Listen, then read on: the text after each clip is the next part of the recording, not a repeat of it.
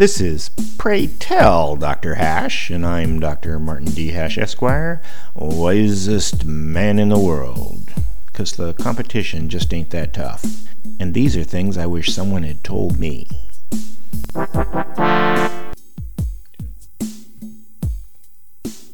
Today's topic: Social Security reserves. A common misconception is the government can save money, specifically Social Security, and that there is a cache of money called the Social Security Reserve that is going to run out.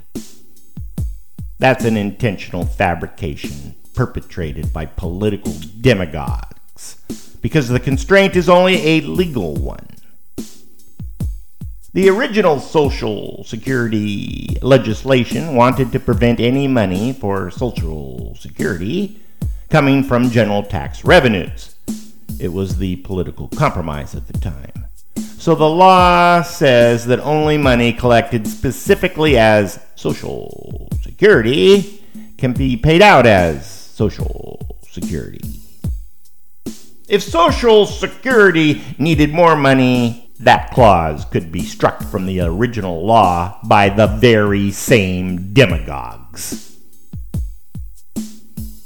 America has come a long way in its spending habits since those halcyon days of old school accounting and balanced budgets. The whole idea of fiscal responsibility has been abandoned. Government now prints as much money as it wants, whenever it wants, so government could simply act unilaterally to fund whatever Social Security needed, regardless of so-called reserves.